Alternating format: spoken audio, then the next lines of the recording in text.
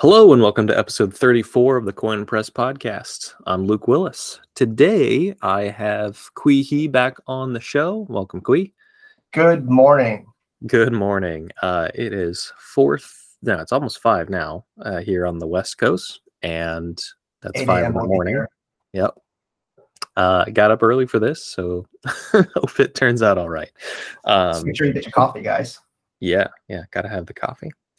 So I've got Kui back on. I know you were just on the show a couple weeks back, but today we're talking about the burn pool, which you and I are working on together. So I wanted to have you on to go through it. Yeah, the burn pool, we've actually gotten pretty far with it. You're doing the bulk of the coding. Actually, you're doing all the coding.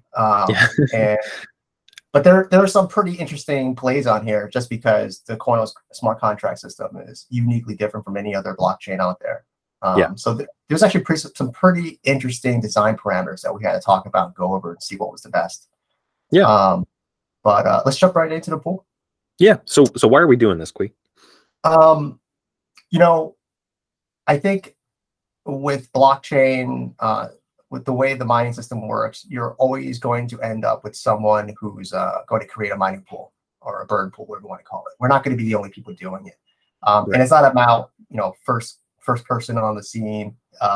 We've talked about in the past podcast about being here long term. We're all in on this, right? Right. This is really just an extension of that because mining is not something you just do and then you can flow in and flow out. It's something that takes quite a bit of time to set up. Requires trust in the community, trust in the operators. It requires us to be in the front of any news coming out there because miners are responsible for voting on governance proposals. So it's a long-term play. It's about showing that we're here for the long term. We're not just going to be in and out. Right. So that's really kind of like just establishing to the long-term play. Very, very, very basic item. But there's also some other stuff too. I mean, practically, we with the mining pool, what I love to do is create a system, a community where perhaps we can kickstart other projects off, where we can figure out what the community wants, because the community who joins the mining pool, they're going to be part of it. They're going to be discussing. They're able to move the tokens in and out. They're going to be partaking in governance. So a lot of those things kind of come into play when it comes to the mining pool. It's not just about helping people mine and making some profit. It's more than just that. Yeah, for sure. And there's a ton of things that we want to do. This is just like we're trying to make it easier for the individuals who don't hold a million coin to jump in and participate, because this is it's not trivial, like you said, to jump in and mine on your own. It's not too hard, and if you have enough coin, then it's worth it. But if you're a smaller player, then this is really the best option for you. So if you want to participate, you want to earn a little bit of profit on your coin, this is really going to be the easiest way to do it. And I don't expect we'll be the only one doing this, but we've written the first iteration of a burn pool. Yeah, and also if anyone, we're on version 4 and soon version 4.1 of the testnet. Yeah. And the reality is that Koinos Group did a really good job at making Koinos extremely accessible. The node is probably the easiest node to run of all the blockchains out there. I personally try to run several other nodes on different blockchains just to have a comparison. You have Docker, run a command, and you really could fire them up in 2 minutes. It may take you, a couple hours to sync, but it really is easy to run. And I even have a short 20-minute, maybe 20 minutes, not short, but it's an all-in video that tells you from soup to nuts how to run a node. So even if you don't have any coin, grab some testnet coin, fire up a node, see how easy it is. If you may not make any money if you're a smaller player, but that's not a big deal. Running a node does help decentralize the system, and it just puts out more nodes out there, and it makes it a better ecosystem overall. Yeah, that's right. Cool. All right. Well, let's talk about the burn pool. How we did it, how it works. Well, let's there's a couple of design concepts that people might have questions about if you're trying to design your own burn pool, or if you're participating in one and there's some options that you see out there in staking pools, because staking pools are probably the most similar item to this. Right. But we talked a lot about when we first looked at this, custodial versus non-custodial. Yeah. What? Let's start with this. Can Koinos burn pools be non-custodial? So today, no. Theoretically, you could change that in the future. But the way the Koinos system is designed today, proof of burn requires that you specify a single address that holds all the VHP that you represent as a miner. So for us operating the node and backup nodes and whatever, we'll be specifying the contract address as the place where all the VHP sits. So you have to give custody. You have to hand over all your VHP to the contract. And so yeah, it's just a requirement of the way the system is set up today. The team hasn't expressed any interest in, I mean, it hasn't come up. Yeah. So there's no plans to make it support non-custodial pools, but yeah, I mean, that's something, if there was demand for it, it would be, reasonably simple to roll out, given you can do it without a hard fork. Yeah, but there's also, even if you don't have non-custodial, when you compare non-custodial and custodial staking pools, for example, right? The reality is that you can get some way of exposing yourself to liquidity, because that's kind of what custodial and non-custodial kind of boils down to, I feel like. That's right. If you are turning over your tokens to someone, you don't have liquidity. If you are not turning over your tokens to someone, but you're locking them, you don't have liquidity. All right. Yep. And so that kind of segues into that next item about whether or not you are going to use tokens on your pool or not. And by tokens, I mean liquidity pool tokens. They're not designed to like ICO or do anything crazy. They're really just there to represent your claim on your portion of the pool. Right. So yeah, so it's a liquid staking token, right, where you put in one token and we give you a different token that represents your stake, and then when you want to pull the real tokens out, you give us back those other tokens, and those tokens are completely transferable. So yes, in this particular design, right? Well, let's just kind of go into this a little bit. I see a lot of people who are new, even some people who use blockchain quite a bit. There's still a lot of confusion with this because the terminology is just terrible. Mm-hmm. But when people talk about wallets holding tokens, yeah, that's just not. It's a really misconception. Wallets do not hold tokens. It is, yeah. And tokens aren't like really tangible if you think about it. No. But I mean, what are your thoughts on using tokens or no tokens for our burn pool? Yeah, I mean, in going through building this out and everything else we've done, trying to figure out whether to do this with a token or not, we did it both ways. Initially, I did it without a token and just tracked your balance in the state of the contract, and then we switched it to use a separate token contract, and the code is like exactly the same. It's just moving where that state is kept, one address or another. That's really all it is. So the deal with that is that, yeah, like you said, tokens aren't real. It's really just a number that's tracked in state of the contract, and it says, hey, this person's address has 10 of this token. And that's it. So the only reason your wallet software shows that you have all these tokens in it is because it's calling all these different contracts, assuming we're talking about like ERC20 or a similar setup on a different blockchain like Koinos. It's calling this balance of method on all these different token contracts to figure out what your balance is. So that's why, like in MetaMask, you have to register the token address for it to show up in the wallet. It's not really like a thing that's in your wallet. It's just a number that's tracked in a specific contract. And then your wallet just knows how to look at that and show it as a token in a wallet. Yeah, that's an interesting point. I never really thought about it that way. If you like, for example, don't register a contract into your MetaMask, the wallet doesn't even know that that smart contract exists. Right. right? It's there in the ether, but unless you tell the contract, hey, we've created a new token, it just won't know it. Right. So that's why those tokens aren't actually in your inside your wallet. Your wallet's really just holding a key that allows you to look into, or I'm sorry, allows you to extract values out of that contract.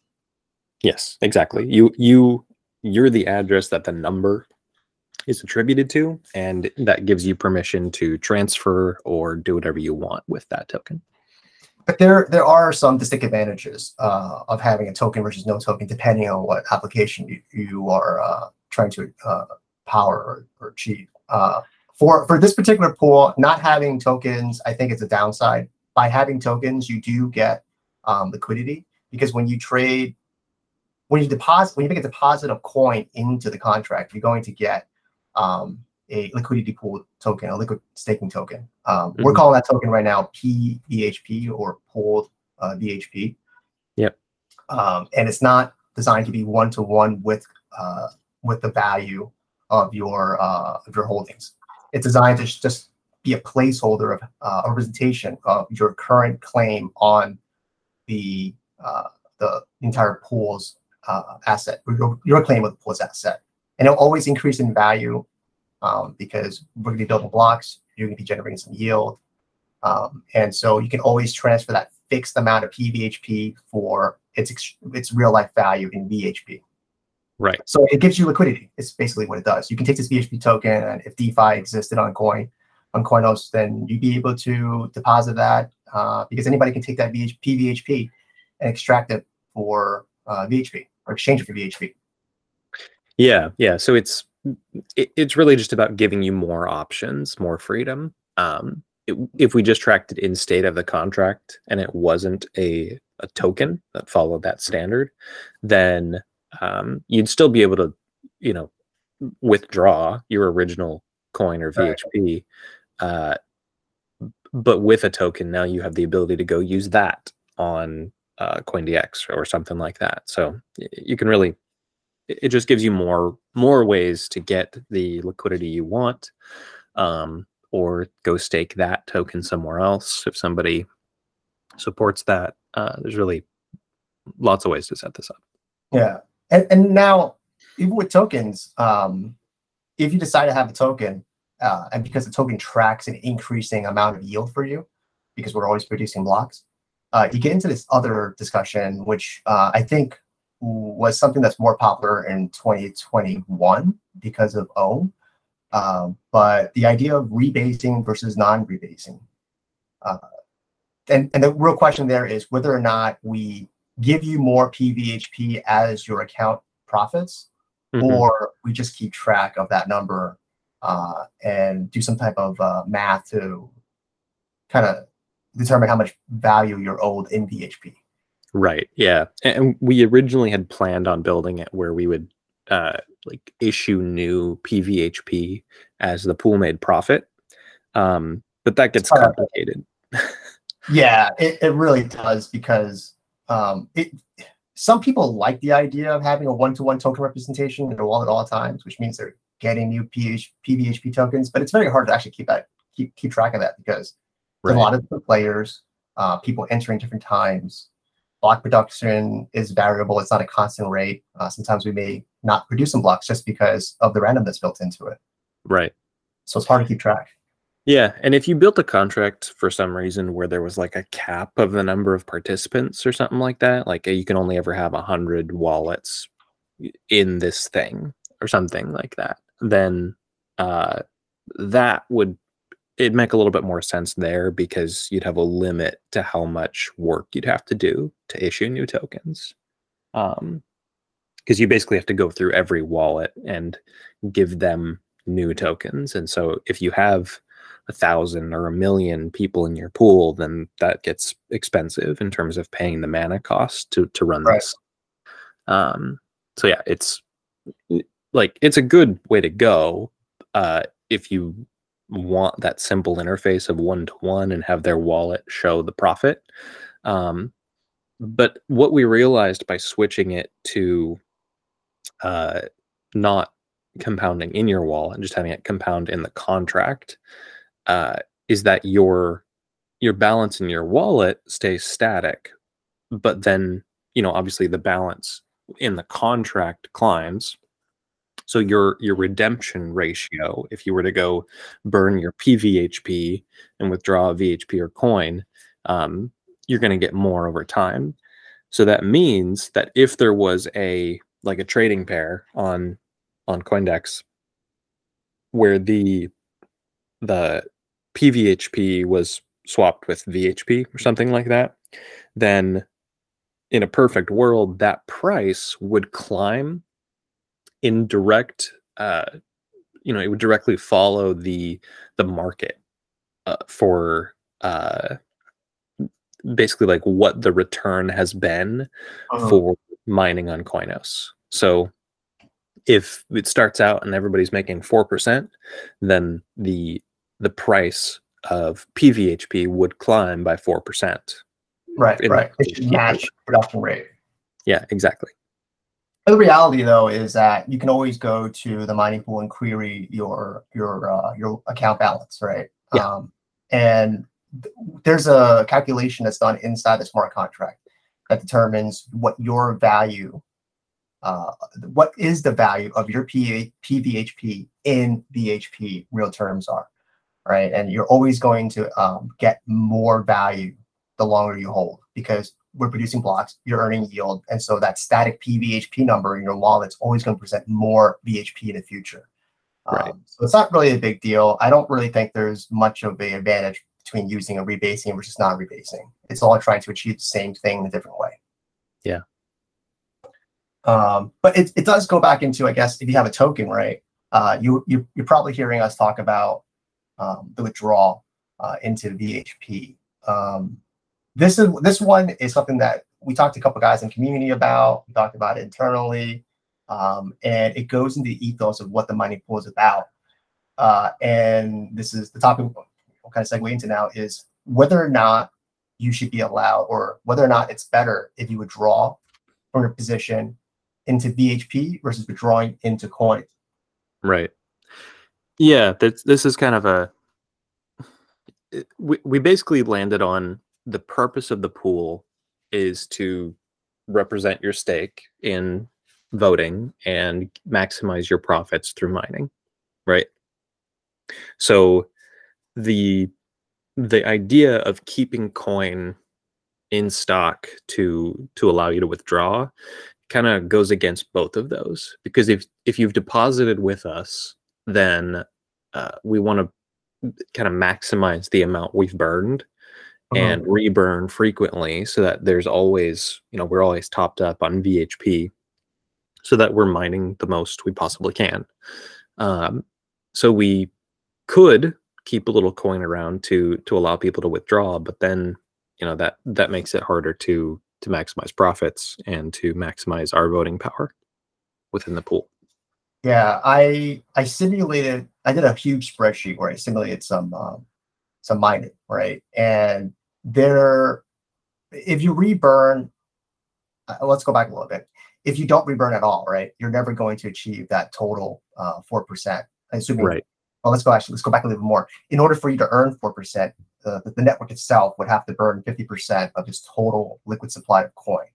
So we call that kind of that steady state, the ideal state.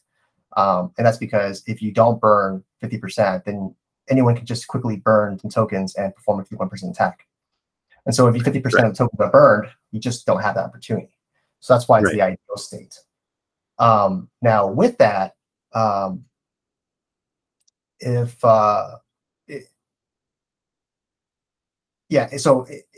was I talking about again?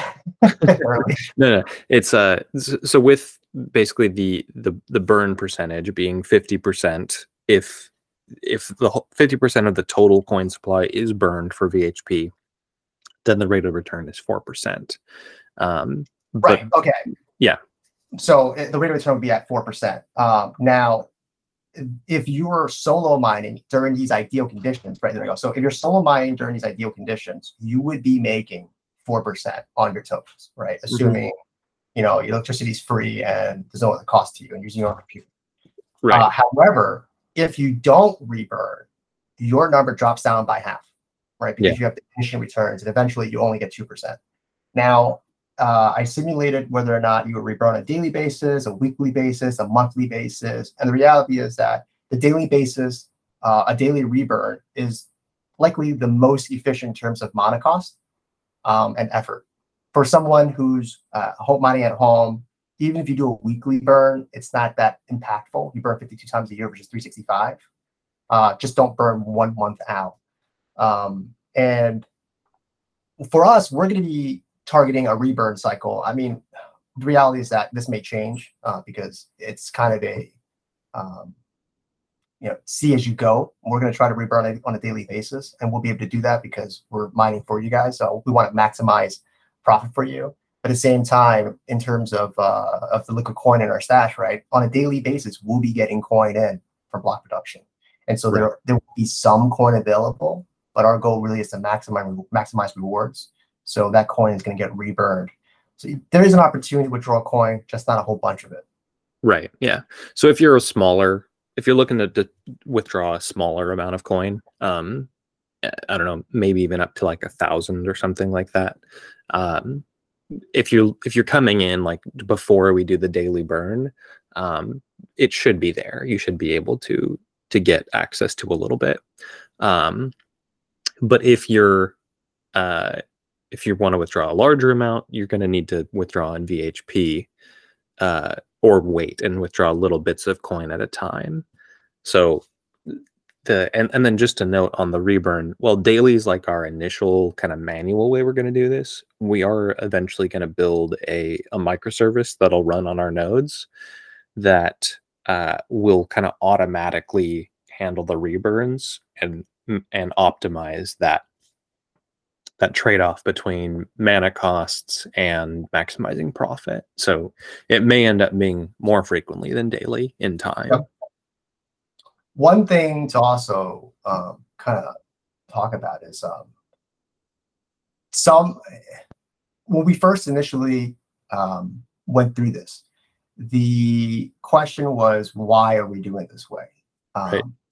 And I think it's important for people, if you don't think about it, if you don't sit there thinking about it as much as we do, right? Some of these things may not come up as easily. But if you think about it, if you're going to mine solo, the retention time for you in terms of VHP is 1 year during, ideal conditions. And so we're allowing you to pull coin from a larger pool, basically, because the chances of every single depositor wanting to withdraw coin is unlikely. So there's going to be more coin available for you as a small time miner than it would be for someone who's mining solo. Yeah. Yeah. Even if you just withdrew as much coin as you could frequently from the pool, you would get all of your VHP back as coin faster than if you were to just try to mine on your own.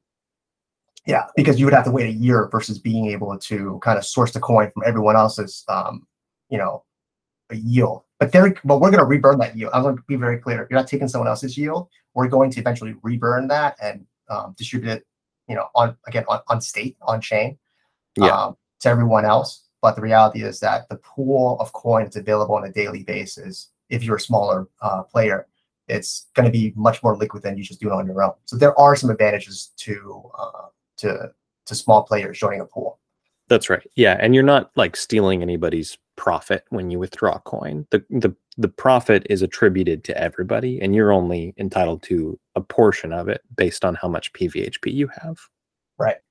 Yeah, and the other thing too is also, let's go back to the original job of a miner.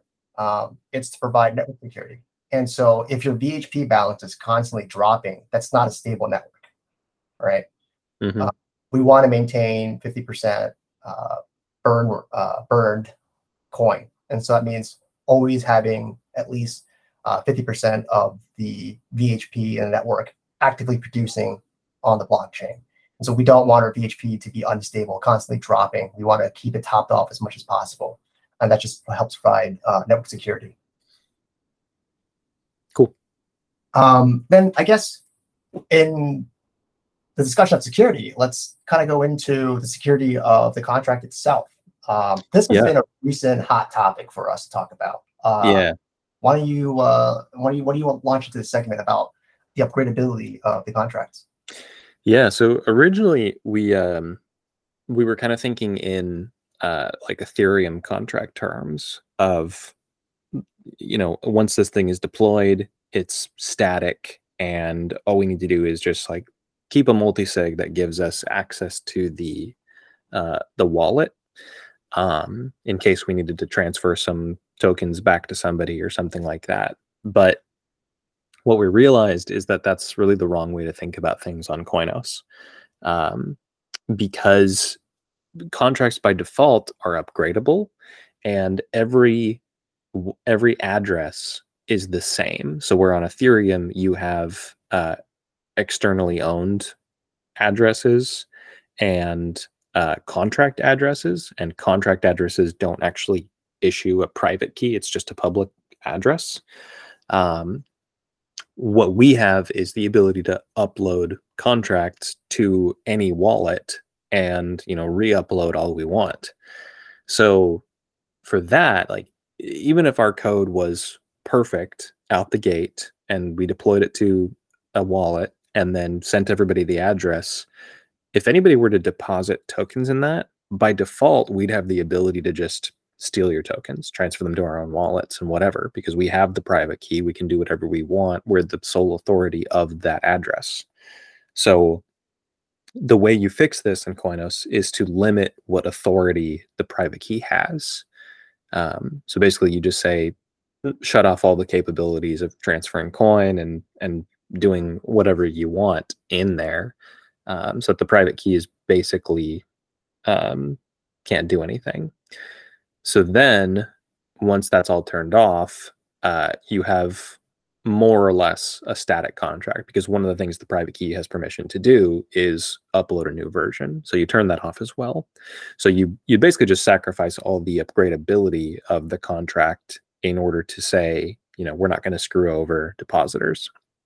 The alternative to that would be basically like setting up a DAO where your token allows you to vote on proposals for upgrades to the contract. So something like that would allow you to keep it upgradable and not shut down all the capabilities. It would just be decentralized authority instead of sole authority with the private key. Yeah, just on Koinos, the default state of a smart contract is that it's upgradable by the person who uploaded it. Mm-hmm. There's no difference between a regular wallet and a smart contract address. It's the same. And the feature that allows this is something that Koinos calls authorities. And it's extremely flexible in how you use it. You can completely shut it off. You can allow it to upgrade specific components. Access specific components. You can restrict access entirely. Hell, you can even accidentally lock yourself out of the wallet if you don't know what you're doing. Because if you set the authority to someone other than yourself, and that other person doesn't exist, and boom, you basically made a smart contract that's not upgradable, which is something that you may want, because people coming from the Ethereum world, people coming from any EVM world actually, by default, they believe that smart contracts are not upgradable, and they have to play a lot of tricks to basically have control of that smart contract, which includes uploading it to another address and having people point to it. Right. Ultimately, the rules in Koinos are pretty flexible, and I think people just have to understand what they're getting into. Yeah, the benefit of having this set up for Koinos is that smaller contracts where it's just you're building something for yourself, you get a lot more flexibility, and you can kind of do whatever you want there. If you're uploading something for public use and you want to keep it simple, want to make it non-upgradable, that's pretty easy to do. You add a couple lines of code and you're done. So that's a pretty simple approach. If you are looking to build something more complex where it's upgradable and you have all these other capabilities in your contract, you need a token, you need this, you need that, you need the other, On Ethereum, that would be a fairly complex network of smart contracts. I mean, it's not that bad, but you'd need a few things.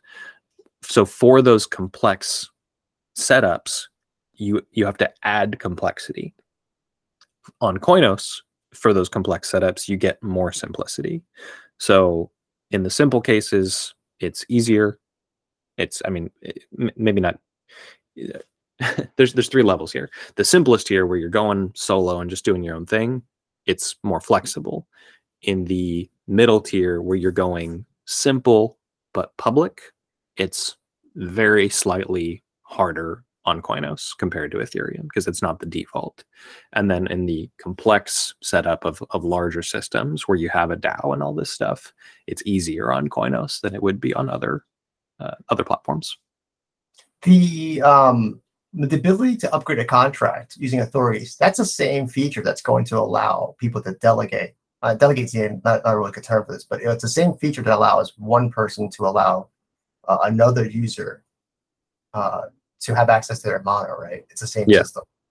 Yeah, I mean, it all comes down to authorities, what your private key is allowed to do, and the authorized function that you put in your smart contract is what gets called when somebody else tries to use your mana.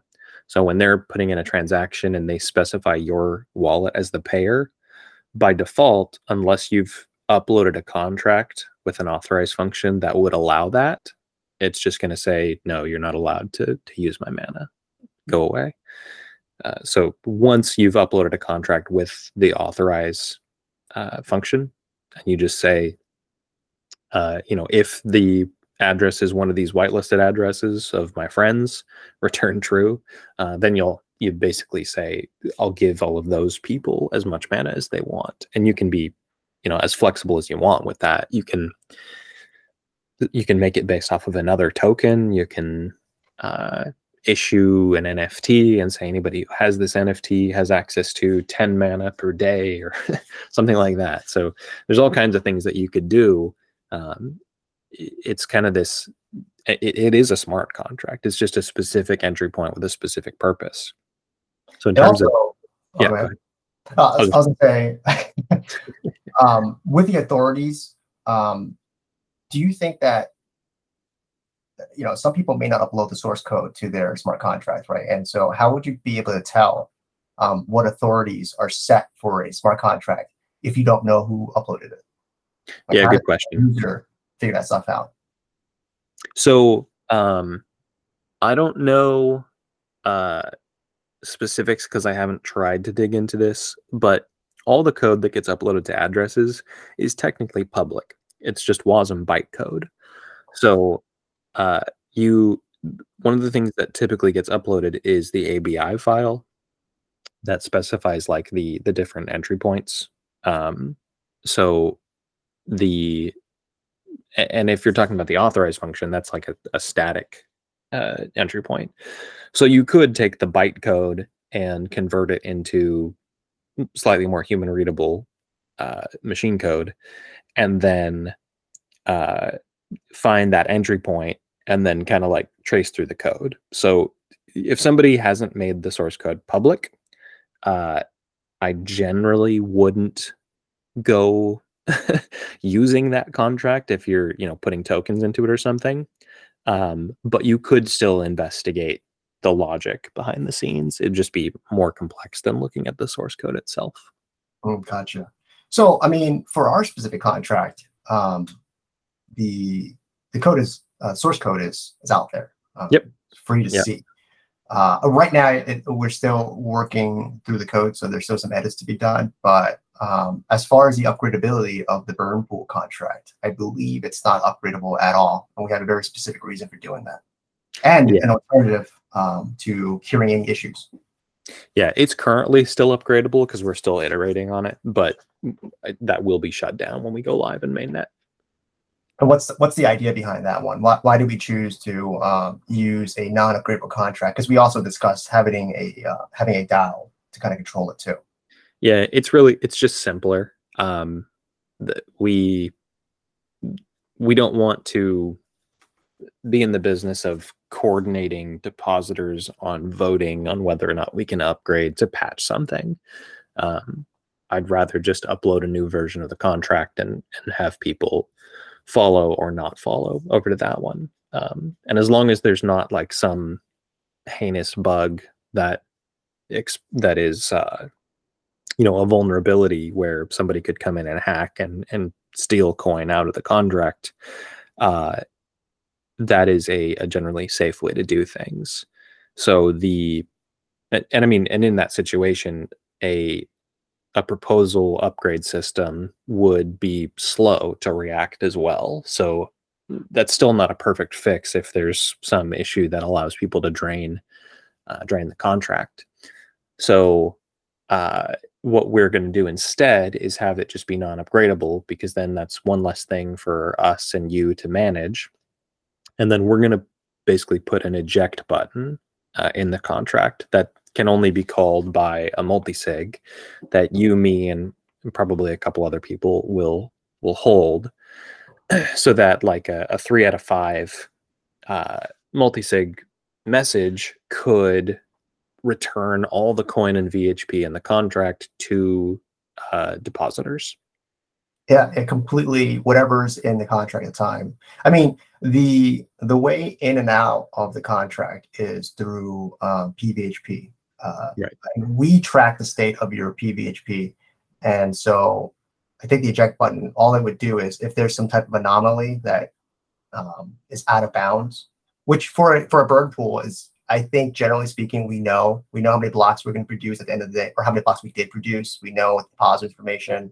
And so it's easy for us to kind of make these determinations. But if there's anything that's out of bounds, by hitting the eject button, basically everybody gets their tokens back, and we can always just restart it. It's better than draining the pool and then we have to wait and get everyone together to form a vote and decide to do the same thing. Because ultimately, it's about the safety of the depositors, and it's about making sure that everyone is made whole. But that ejection button is also kind of interesting because it could technically be done on any other blockchain. You could do it on ETH. You could do it on anything with fees. But imagine you had 1,000 depositors and you had to make 1,000 transactions, and you as the operator have to pay those fees. It wouldn't be reasonable. So I kind of found this ejection button thing to be a really cool way of expressing how powerful zero fees could be on Koinos. Yeah. If it comes down to protecting people, it's not a question of, well, do I spend $100, $200 worth of gas to protect people, or just let everybody take care of themselves? Right. You may find this ejection button to be something that's going to be used on multiple different contracts that have that. I don't want to say high risk that the contract's risky, but when there's a lot of funds at stake, the ejection button might be a really good way to kind of manage that. Yeah, I agree. So yeah, the contract on our burn pool is not upgradable. We won't be able to steal your steal your tokens. In fact, the only thing that we can do is hit an eject button, and everyone gets their tokens back. So, yep. So now let's talk about the decision that token holders have in terms of governance and votes, because you won't be able to vote. There will be no governance as part of our contract, but miners are responsible for casting votes on the overall network. Yeah. Can you dig into a little bit of how that works? Yeah, absolutely. So the deal with voting is, if you are operating as a miner solely by yourself, you have a responsibility to vote on proposals to Koinos system contracts. So by default, your vote is no on everything.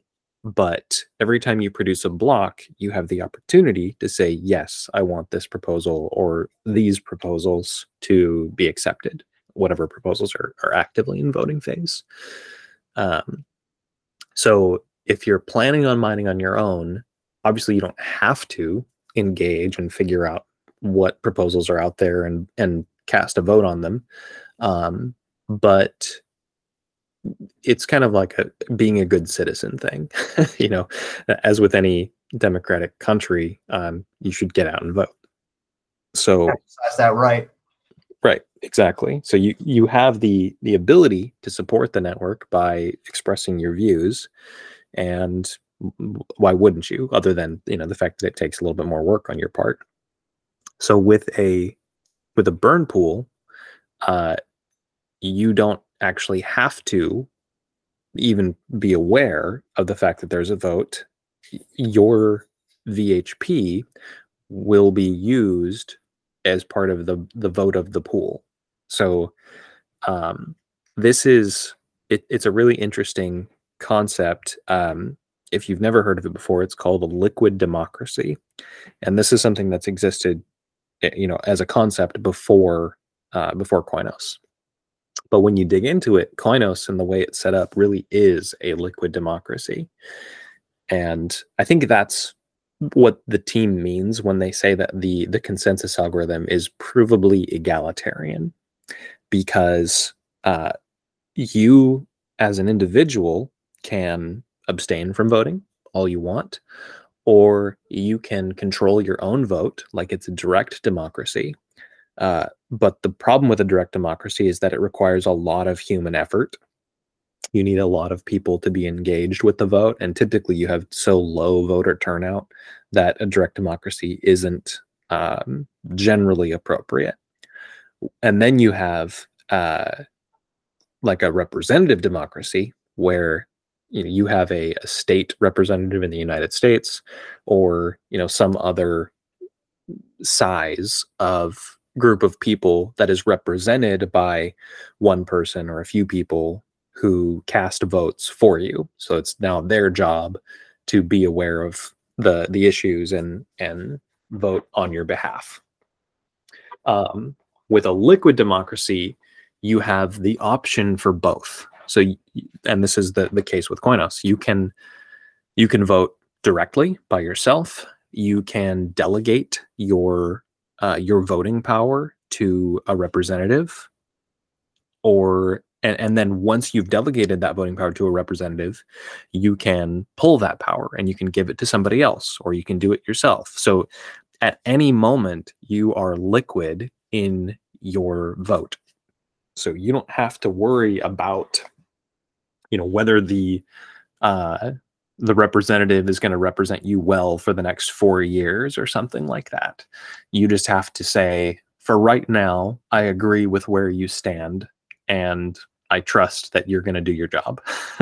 And then as long as you're still happy with the communication about proposals and votes, and you feel like you're being well represented by that person or group of people, which in this case, the vote is going to be me and Kui digging into proposals and sharing with everybody in the pool how we're going to vote ahead of time, and explaining why and all that stuff.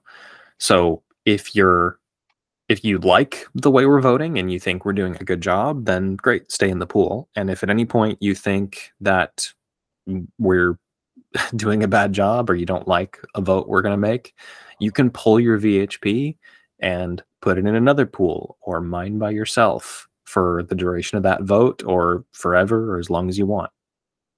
Yeah, going back to how the system was designed to function, I have to assume that they took some experience from their work in Steemit, because Steemit had a delegated proof of stake design, which you find, I think, in EOS, in Polkadot, or any other of those clones of EOS. Mm-hmm. Also delegated proof of stake. And one thing that's wonderful about that was that when Steam was going through all of its upgrades back in 16, 17, 18, 19, they basically only had to convince 21 witnesses to approve the upgrade. And then the witnesses would basically get votes from the community to participate in the overall upgrade system, right? And so through that process, a lot of the users didn't need to be, casting votes. They basically just voted for their witness, and the witness voted for the proposal. Right. And in that setup, they were able to push through, I think, like 22, 23, whatever amount of hard forks something that was very hard to do on any other blockchain. So taking that into Koinos, basically you have a similar setup where you can delegate your vote to a mining pool, or you can choose to vote on your own. You can choose to abstain from voting. It's extremely flexible. And if you find out there's a pool that doesn't allow you to withdraw things, what they're also saying is that they're not going to allow you to express your vote too. So be aware of that. Yeah. But over here, if you don't like the way you were going to vote, and we'll put our views online for people to discuss, we'll put our thoughts out there. But if you don't agree with us, you're absolutely free to withdraw your VHP and move it to another miner or vote yourself. It's extremely, extremely liquid. Yep. Yeah, and this can't be overstated. Delegated proof of stake it's a design decision for a blockchain. Mm-hmm. You build that system, and then it becomes a huge political game for the blockchain community. With Koinos, this is an intentionally undesigned system. They built Koinos proof of burn as kind of the simplest approach to a proof of burn implementation, and then just arising out of this concept of tokens in a wallet represent your voting power, and you have to produce blocks, and each block you get a vote. You have the ability to have pools, and they can be liquid, and you can treat the pool operator as your voting delegate. And so there's all these cool implications of the way Koinos was designed that the team didn't have to build. And so you see that throughout a lot of the Koinos decisions that they've made, is by going with the simplest kind of undesigned approach for things. You have the ability to give power to the community in ways that you don't see on other blockchains. Yeah, the biggest strength to Koinos is the fact that you have many options to do what you feel is right for your particular project. Right. Very, very customizable. Yeah. And even on terms of voting, right? Like, if you wanted to cast a vote on another blockchain that's not the delegated proof of stake, it's kind of hard. You have to do a lot of work to go through that. But on Koinos, if you want to vote, they actually made individual mining extremely easy to do. Compared to any other blockchain out there, you still need to understand a little bit of computers and run some command line stuff.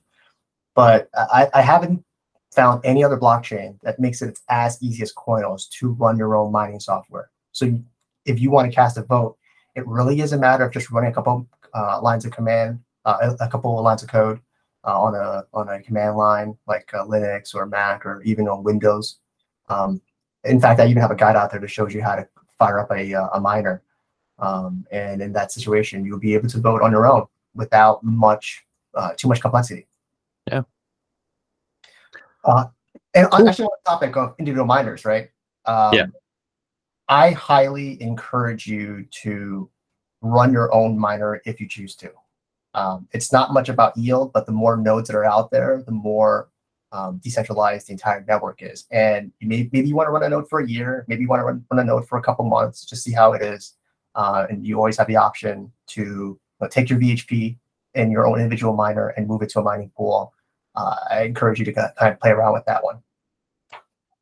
Yeah, there's a lot of benefit to mining on your own, especially if you have enough coin to make it financially worthwhile.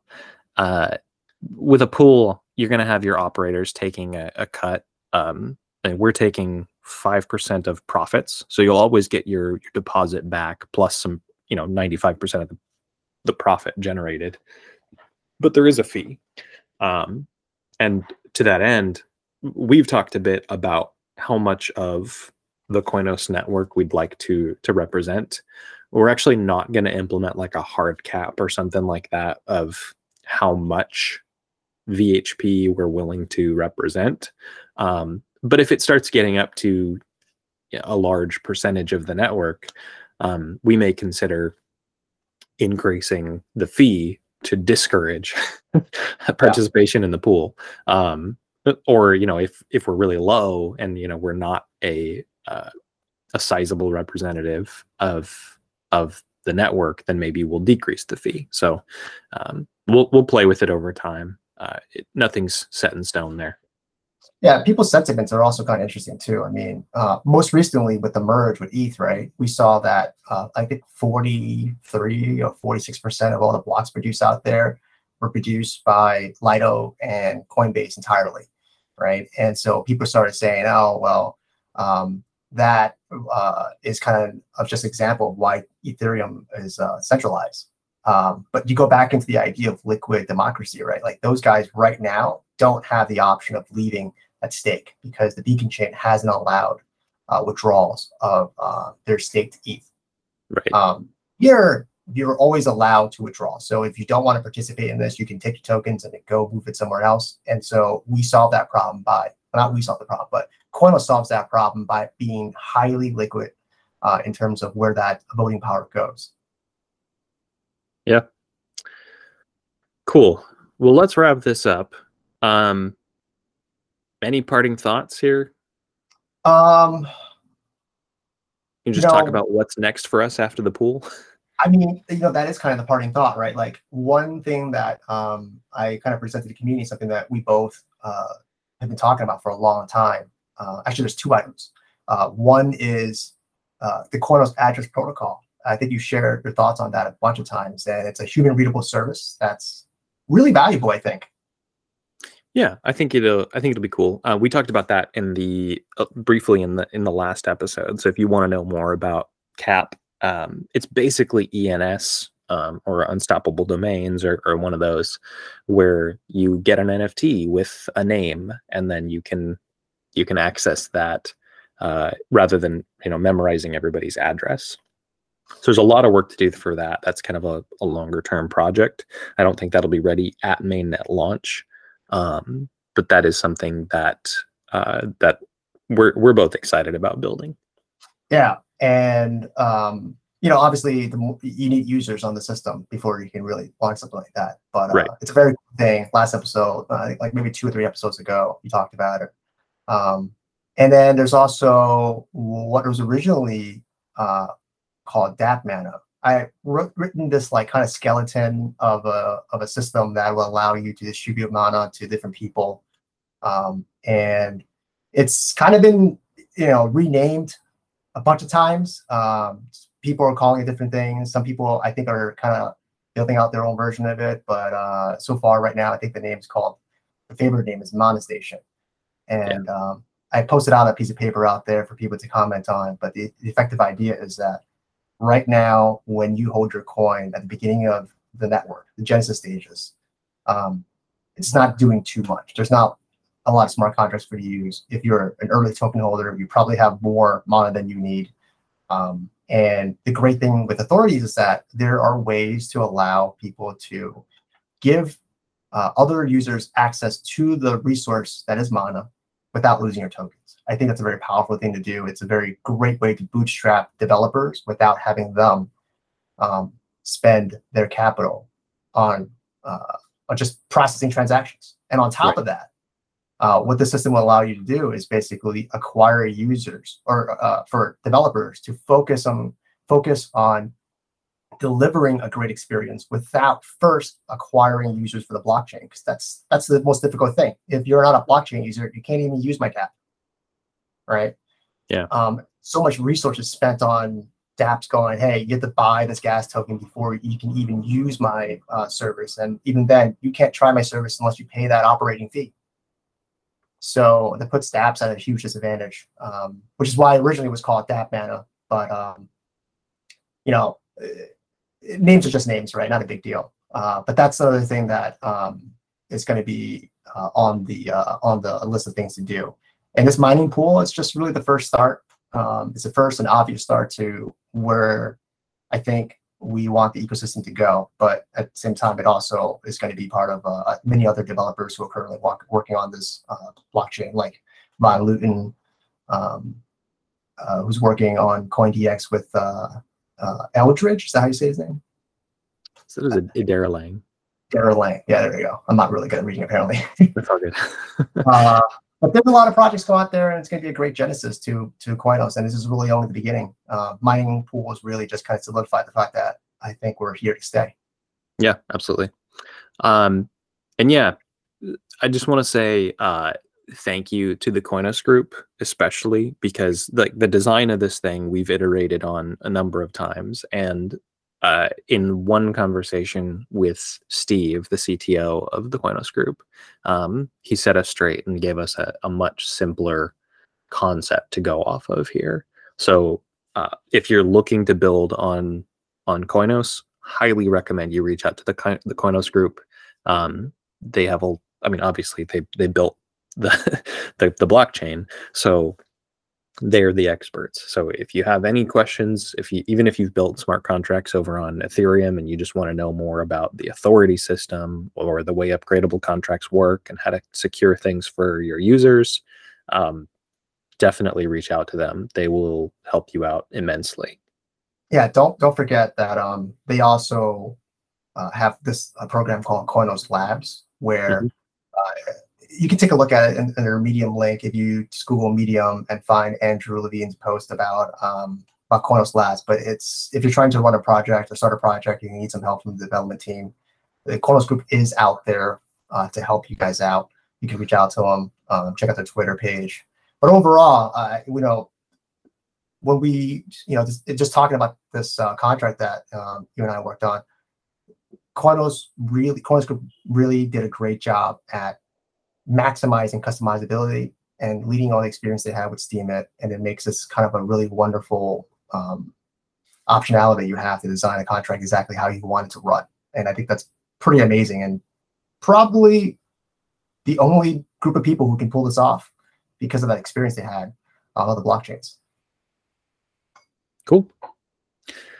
All right. Well, I think we drained this one. So thank you, Kui, for coming on to talk about this. Absolutely.